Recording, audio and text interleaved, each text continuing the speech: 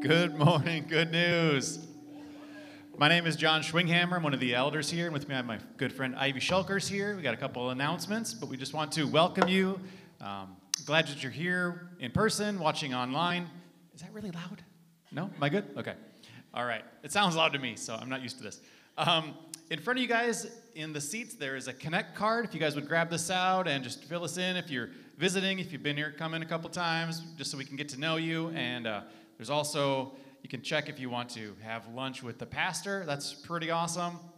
And we got a couple announcements coming up too, so if you can fill out the card out if you're interested in doing some of these things. So the next one is Compass. So building your finances God way. So Gene Sass and I are going to be hosting a class that's coming up here next month that's going to meet on Wednesday nights. Childcare will be provided. But really it's to build your finances the way that God has intended. And so everything that's here on earth is God's, and God created everything. So one of those things that is His is the finances and the money that we are stewards of for the time that we're here.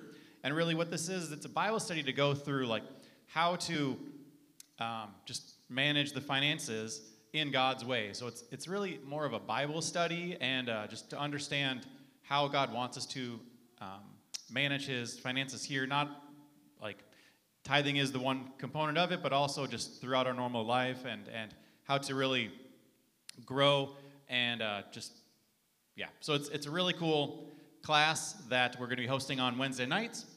Here's the information. The book costs $50 for that, and I just encourage you guys to consider it, pray for it, and if you're interested, fill it out on the card.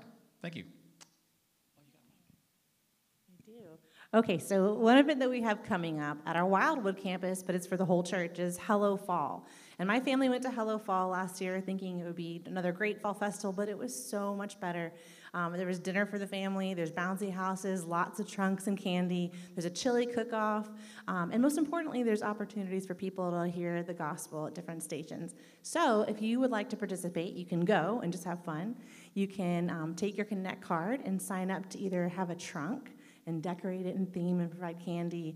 Or there's even a chili cook-off you could compete in, so bring a crock pot of chili. So take your Connect card, sign up. They've got 15 spots reserved for WGV families this year, so I want to make sure we fill those spots.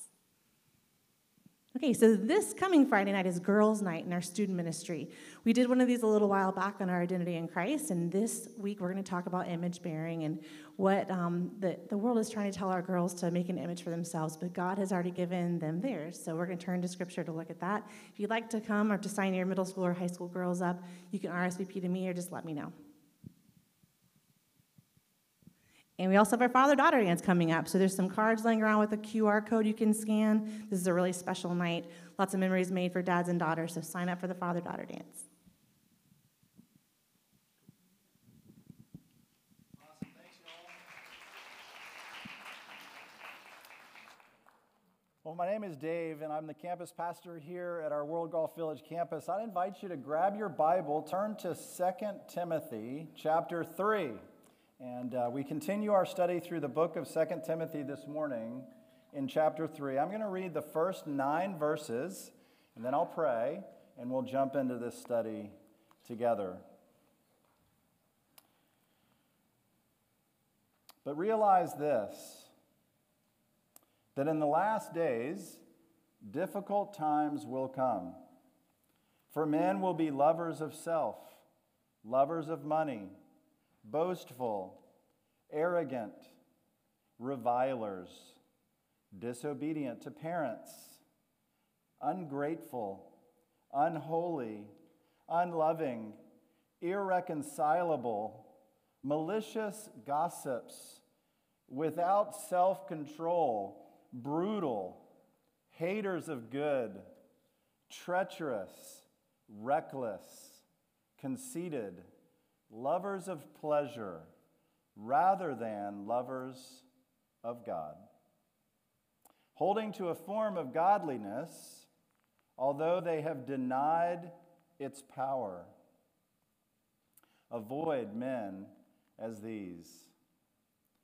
For among them are those who enter into households and captivate weak women, weighed down with sins, led on by various impulses, always learning and never able to come to the knowledge of the truth.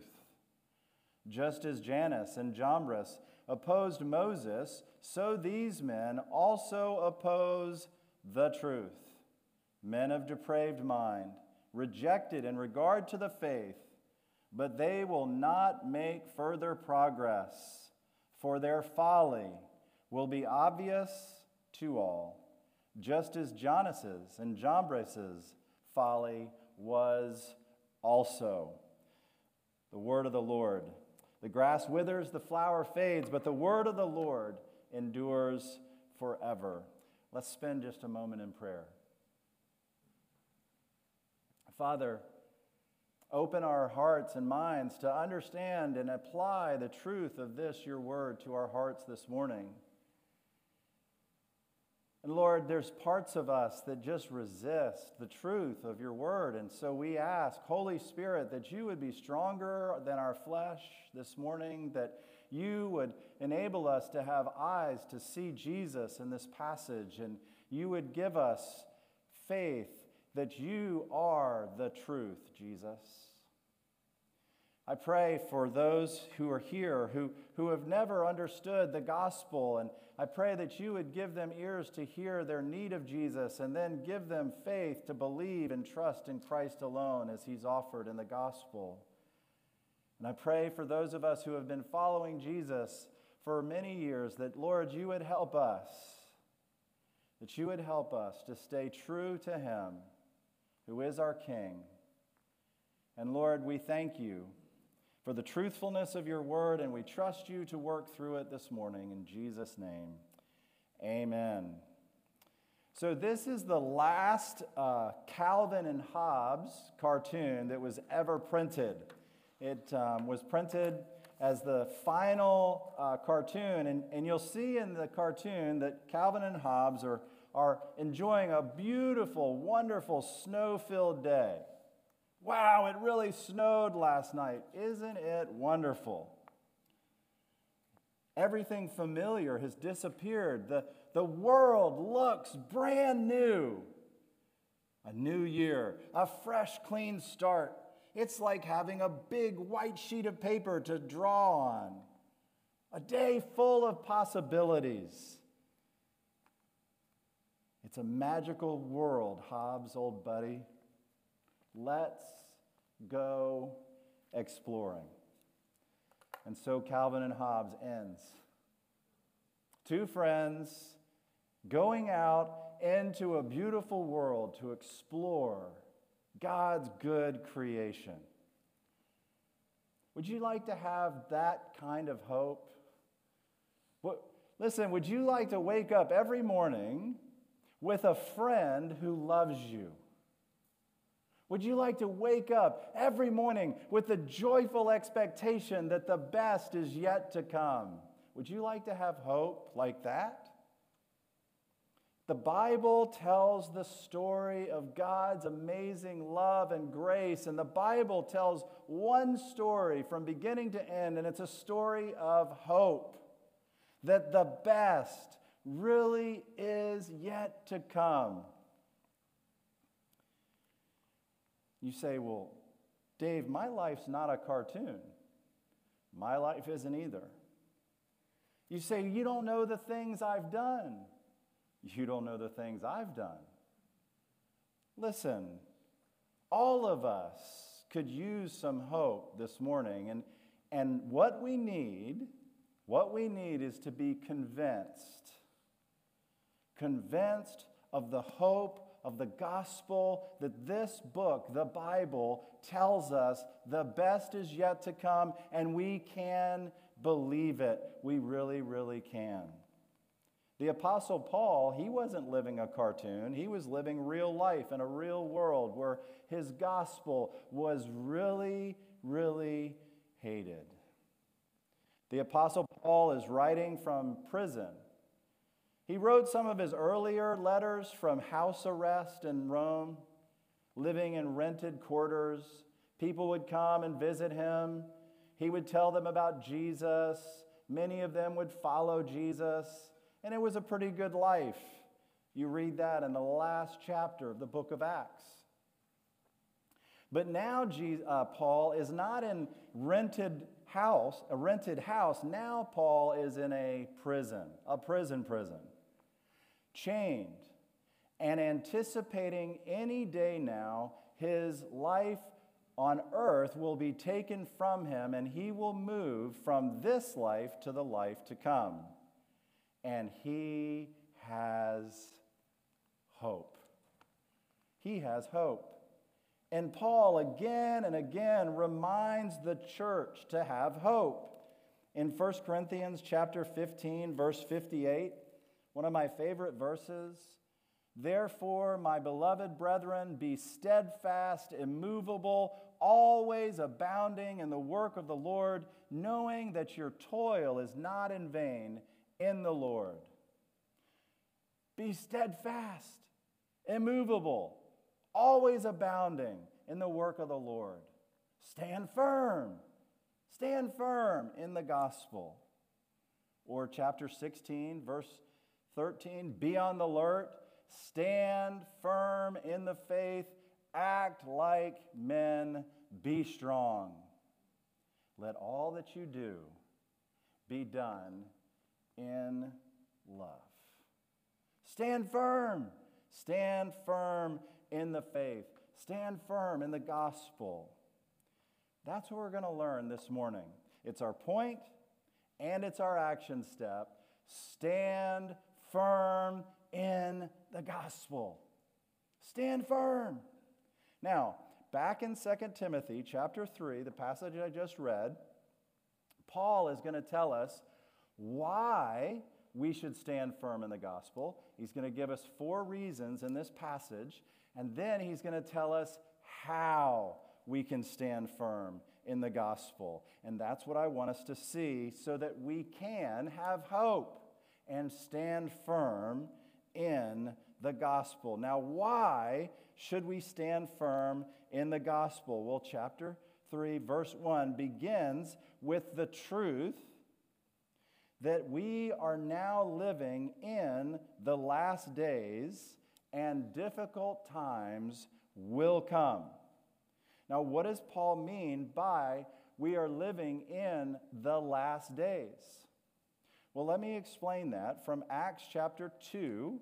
Acts chapter 2, turn there, and we're going to see that we are living in the last days and have been living in the last days from the moment that Jesus stepped into the world in his first coming.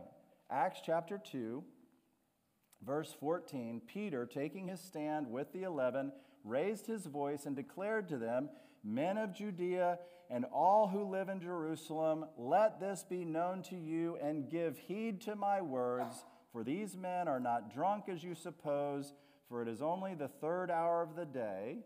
But this is what was spoken through the prophet Joel, and it shall be in the last days," God says, "that I will pour forth my spirit on all mankind, and your sons and your daughters shall prophesy, and your young men shall see visions, and your old men shall dream dreams."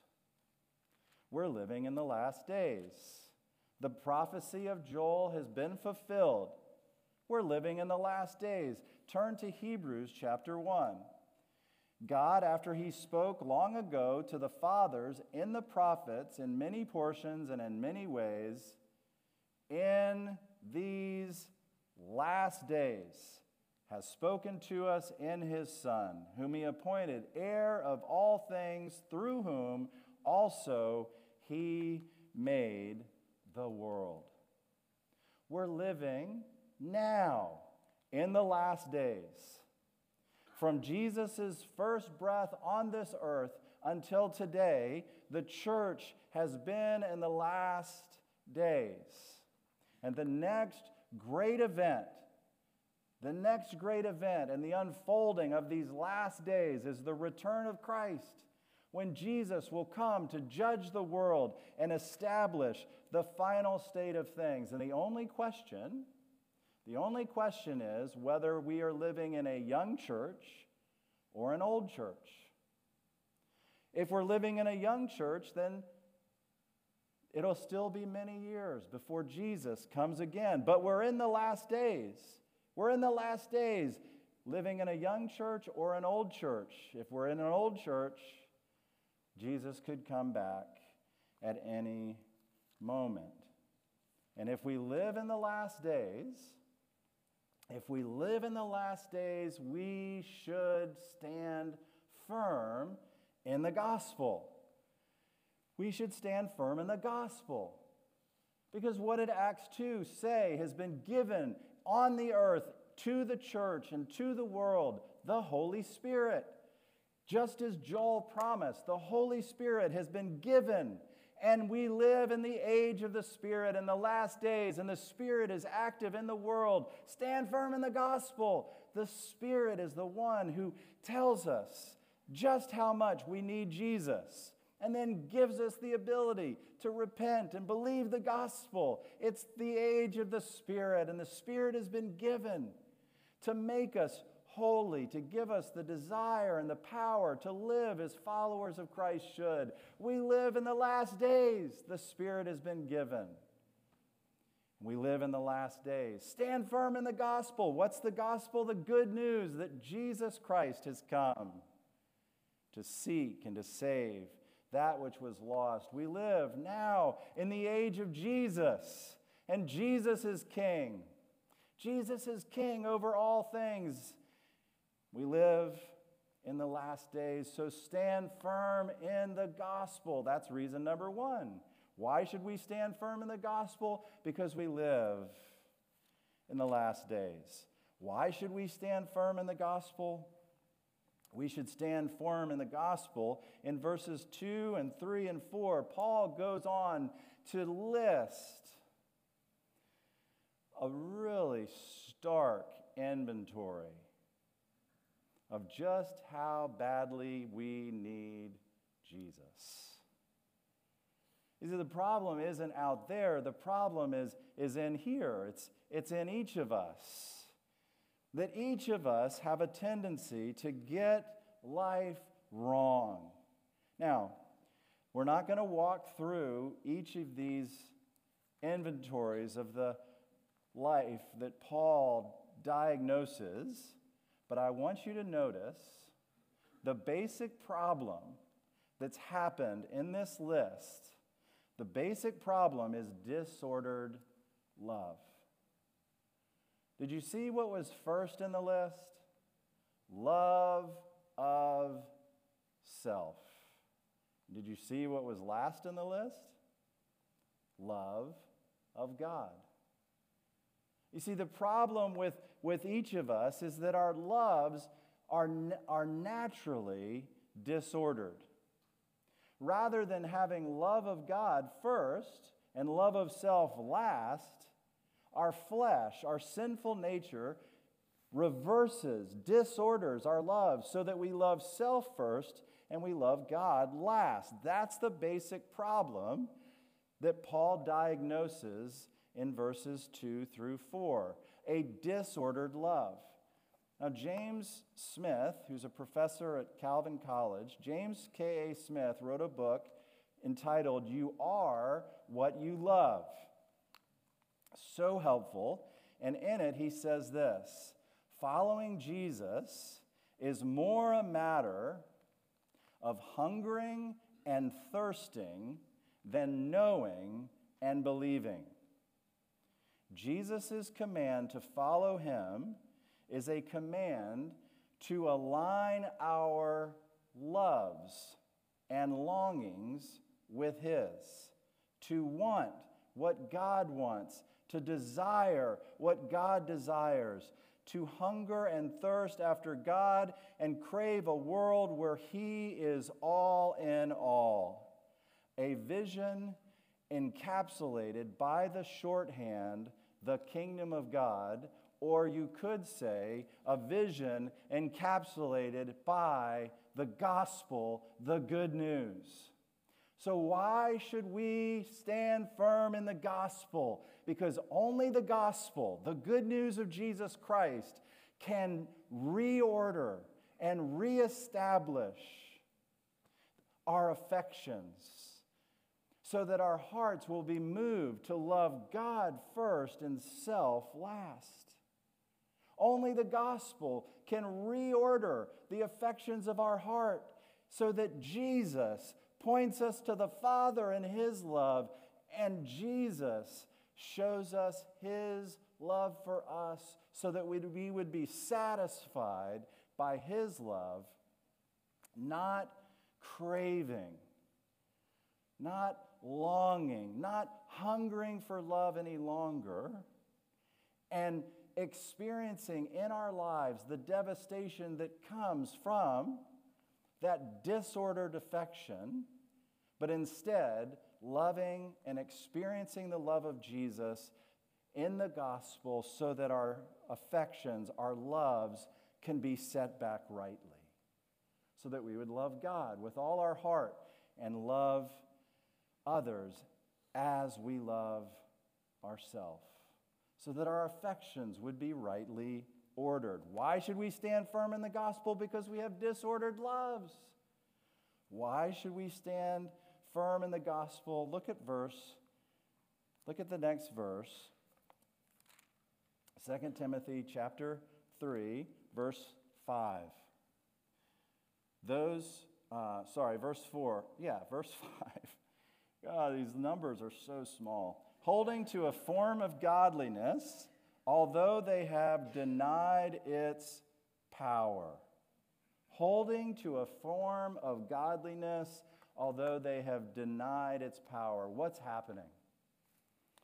Well, I've shared with you before the quote by Francis Schaeffer, where Francis Schaeffer says the real problem in the world is not whatever the ism is that the world is currently using to reject the gospel, and there are many. But the real problem in the world is with the church. The real problem is the church trying to do life and ministry without the power of God. See, the real problem is religion.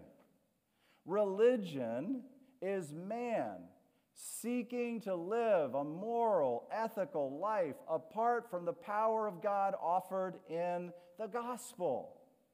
And why should we stand firm in the gospel? Because religion will not work. John Stott, in his commentary on 2 Timothy, says this: in the history of humanity, although this is a shameful thing to have to admit, religion and morality have been more often divorced than married. Religion can never give us what our hearts long for. Religion can never assure us of our standing before God. Religion is spelled D-O. Do. But Christianity is spelled D-O-N-E. Done. It's been done for us by Jesus. What is the gospel? The gospel is that God saves sinners through Jesus, that He has done it all for us. Why should we stand firm in the gospel? Because religion, doing, will not give us what we need. And finally, the fourth reason Paul gives in this passage, not only should we stand firm in the gospel because we live in the last days, we should stand firm in the gospel. We should stand firm in the gospel because of our disordered loves. We should stand firm in the gospel because religion can't save us. We should stand firm in the gospel because heresy and error spread. In 2 Timothy 2, verse 17, we saw a few weeks ago that false teaching and heresy spreads like gangrene. And because false teaching and heresy spreads, you see it again in verses 5 and 6, it spreads from house to house. These religious teachers are just zealous to take their false gospel, their heresy, from door to door. Sound familiar? They're taking their heresy, their false teaching, door to door and telling people false truths that cannot save. And Paul says, since falsehood, heresy, untruth spreads like gangrene, since it moves from door to door, we should stand firm in the gospel. We should stand firm in the gospel. Now, how? How do we stand firm in the gospel? We'll go down to verse 8. Go to verse 8. Just as Jannes and Jambres opposed Moses, so these men also oppose the truth. Men of depraved mind, rejected in regard to the faith. If we're going to stand firm in the gospel, how do we do it? We stand firm in the gospel when we believe that the gospel is the truth. The truth. A few weeks ago, I was in Greenville, where my mother and father-in-law live, and my mother-in-law, I had bought lunch for all of us, and so she felt like she had to pay me back. It was fine. So she paid me back in cash. I was happy for that, but when she handed me the cash, something felt off about one of the 20s that she gave me. I thought, what is this? It was a $20 bill from 1950. That's when it first went into circulation. And it felt so strange in my hand.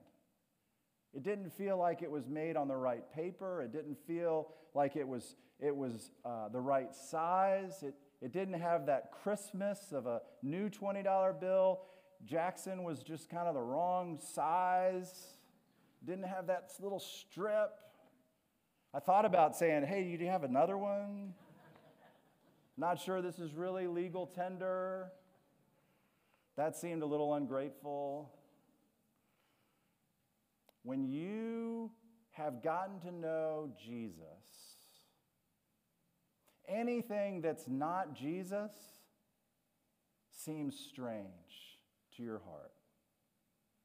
When you've come to know the truth, Jesus Christ, then everything else feels strange to the touch. When you've gotten to know Jesus, the truth, then everything else rings hollow in your ear. That doesn't sound like Jesus. So how do we stand firm in the gospel? We get to know Jesus, the truth. We agree with God about the truthfulness of the gospel. Now, the gospel is the truth, and the gospel has bad news. The truth about us is exactly what Paul says in verses 2 through 4. It is not a complimentary inventory of the human heart. Would you agree? Would you agree that the inventory that Paul gives in 2 Timothy 3, 2, 3, and 4 is not a complimentary description of the human heart? Would you agree that a person with that sort of heart, who tried to stand before a holy, holy, holy God, would be in big trouble? Jesus pointed out the same thing in Matthew chapter 22. A religious scribe came to him in Matthew chapter 22 and asked him, "What do I do? What do I do to live the life that God wants me to live?" "Teacher, what is the great commandment in the law?" He said, "You shall love the Lord your God with all your heart, with all your soul, with all your mind. This is the great and foremost commandment. The second is like it. You shall love your neighbor as yourself. On these two commandments depend the whole law and the prophets." And the problem with human sin is that our disordered affection, our disordered loves have caused the law and the prophets to crumble down. And in thought and word and deed, we failed to do what the law and the prophets command us to do, to love God with all our heart, soul, mind, and strength, to love our neighbor as ourselves. And we've left undone those things that God in His Word invites us to do. And so the bad news of the gospel, the truth, if you're willing to accept it, is that the inventory that Paul uses in verses 2 through 4 is true of me. And it's true of you too. But the truth of the gospel has good news. And the good news of the gospel, the thing that can reorder our affections, is the love of God expressed in the person of Jesus. 1 John chapter 4, verse 10. And this is love, not that we loved God, but that He loved us and sent His Son to be the propitiation for our sins. Could we agree? Could we agree that every single one of us would long to be loved? Could we agree that every single one of us would long to believe that there is a God who loves us?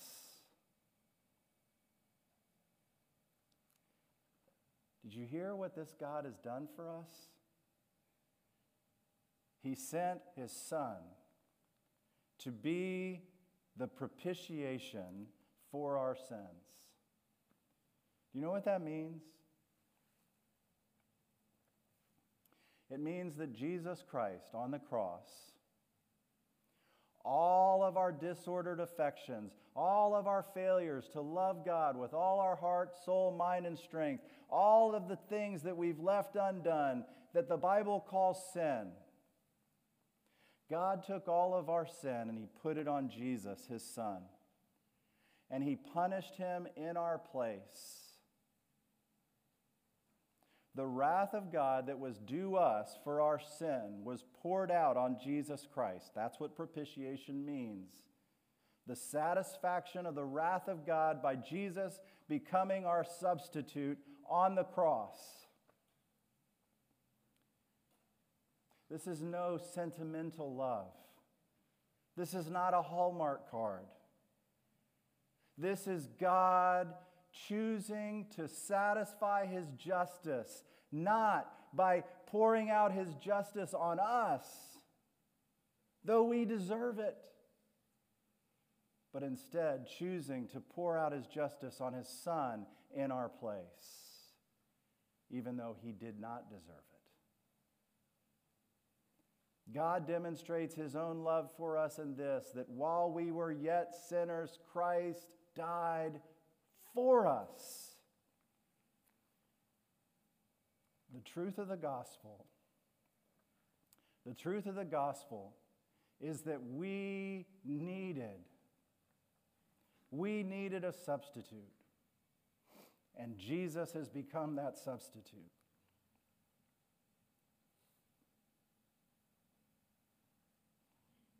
The truth of the gospel is the one thing that can reorder our affections and bring us into a forever relationship with our Father in heaven. And the truth of the gospel is married to the faith in the Son. Is that true of you? See, we not only embrace the truth with our minds, but we embrace the truth with our lives. We entrust ourselves to a person, Jesus Christ. The faith means saying, Jesus, I have no other hope but you. Jesus, you're my propitiation. You're my sacrifice. You're the one that I put my trust in, my hope in. I believe you lived and died and rose again. It means committing our ways to Jesus. It means trusting Him alone for salvation as He's offered in the gospel.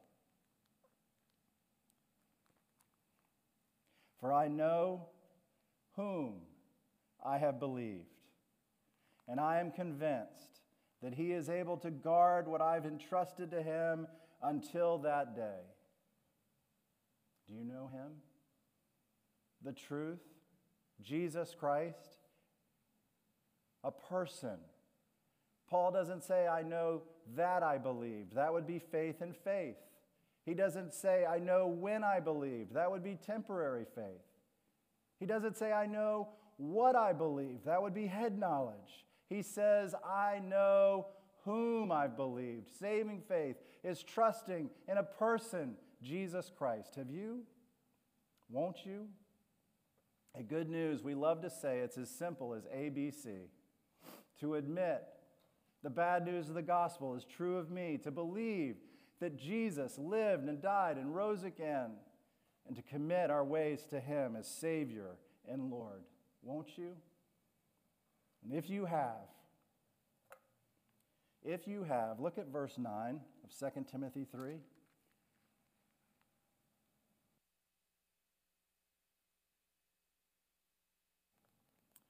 They will not make further progress, for their folly will be obvious to all, just as Jannes and Jambres' folly was also.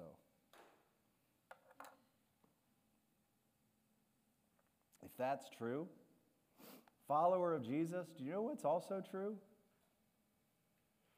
If verse 9 is true, that those who reject Jesus, they won't make it, that if you're a follower of Jesus, you will. Verse 9 promises that if you're a follower of Jesus, He'll carry you all the way through. Will difficult times come? Of course. We're in the last days. Stand firm in the gospel. Oh, Dave, my heart is so disordered. You don't know what I've done this week. Oh, stand firm in the gospel. Oh, heresy, false teaching is spreading like gangrene. Stand firm in the gospel. Oh, religion won't work. Stand firm in the gospel.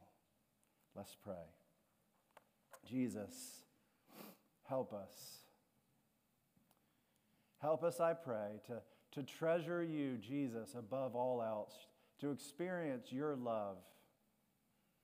Oh, Jesus, as we come to this table, I pray that you would open our hearts and minds to discern in a fresh way just what you did to secure eternal life for us. Jesus, if there's any here who have never put their trust in you, and you're working in their hearts, would you give them the ability to embrace these truths from the heart and say them to you? And if that's you, won't you say to Jesus now, Jesus, I admit to you that I have sinned against you in many ways, and I'm sorry.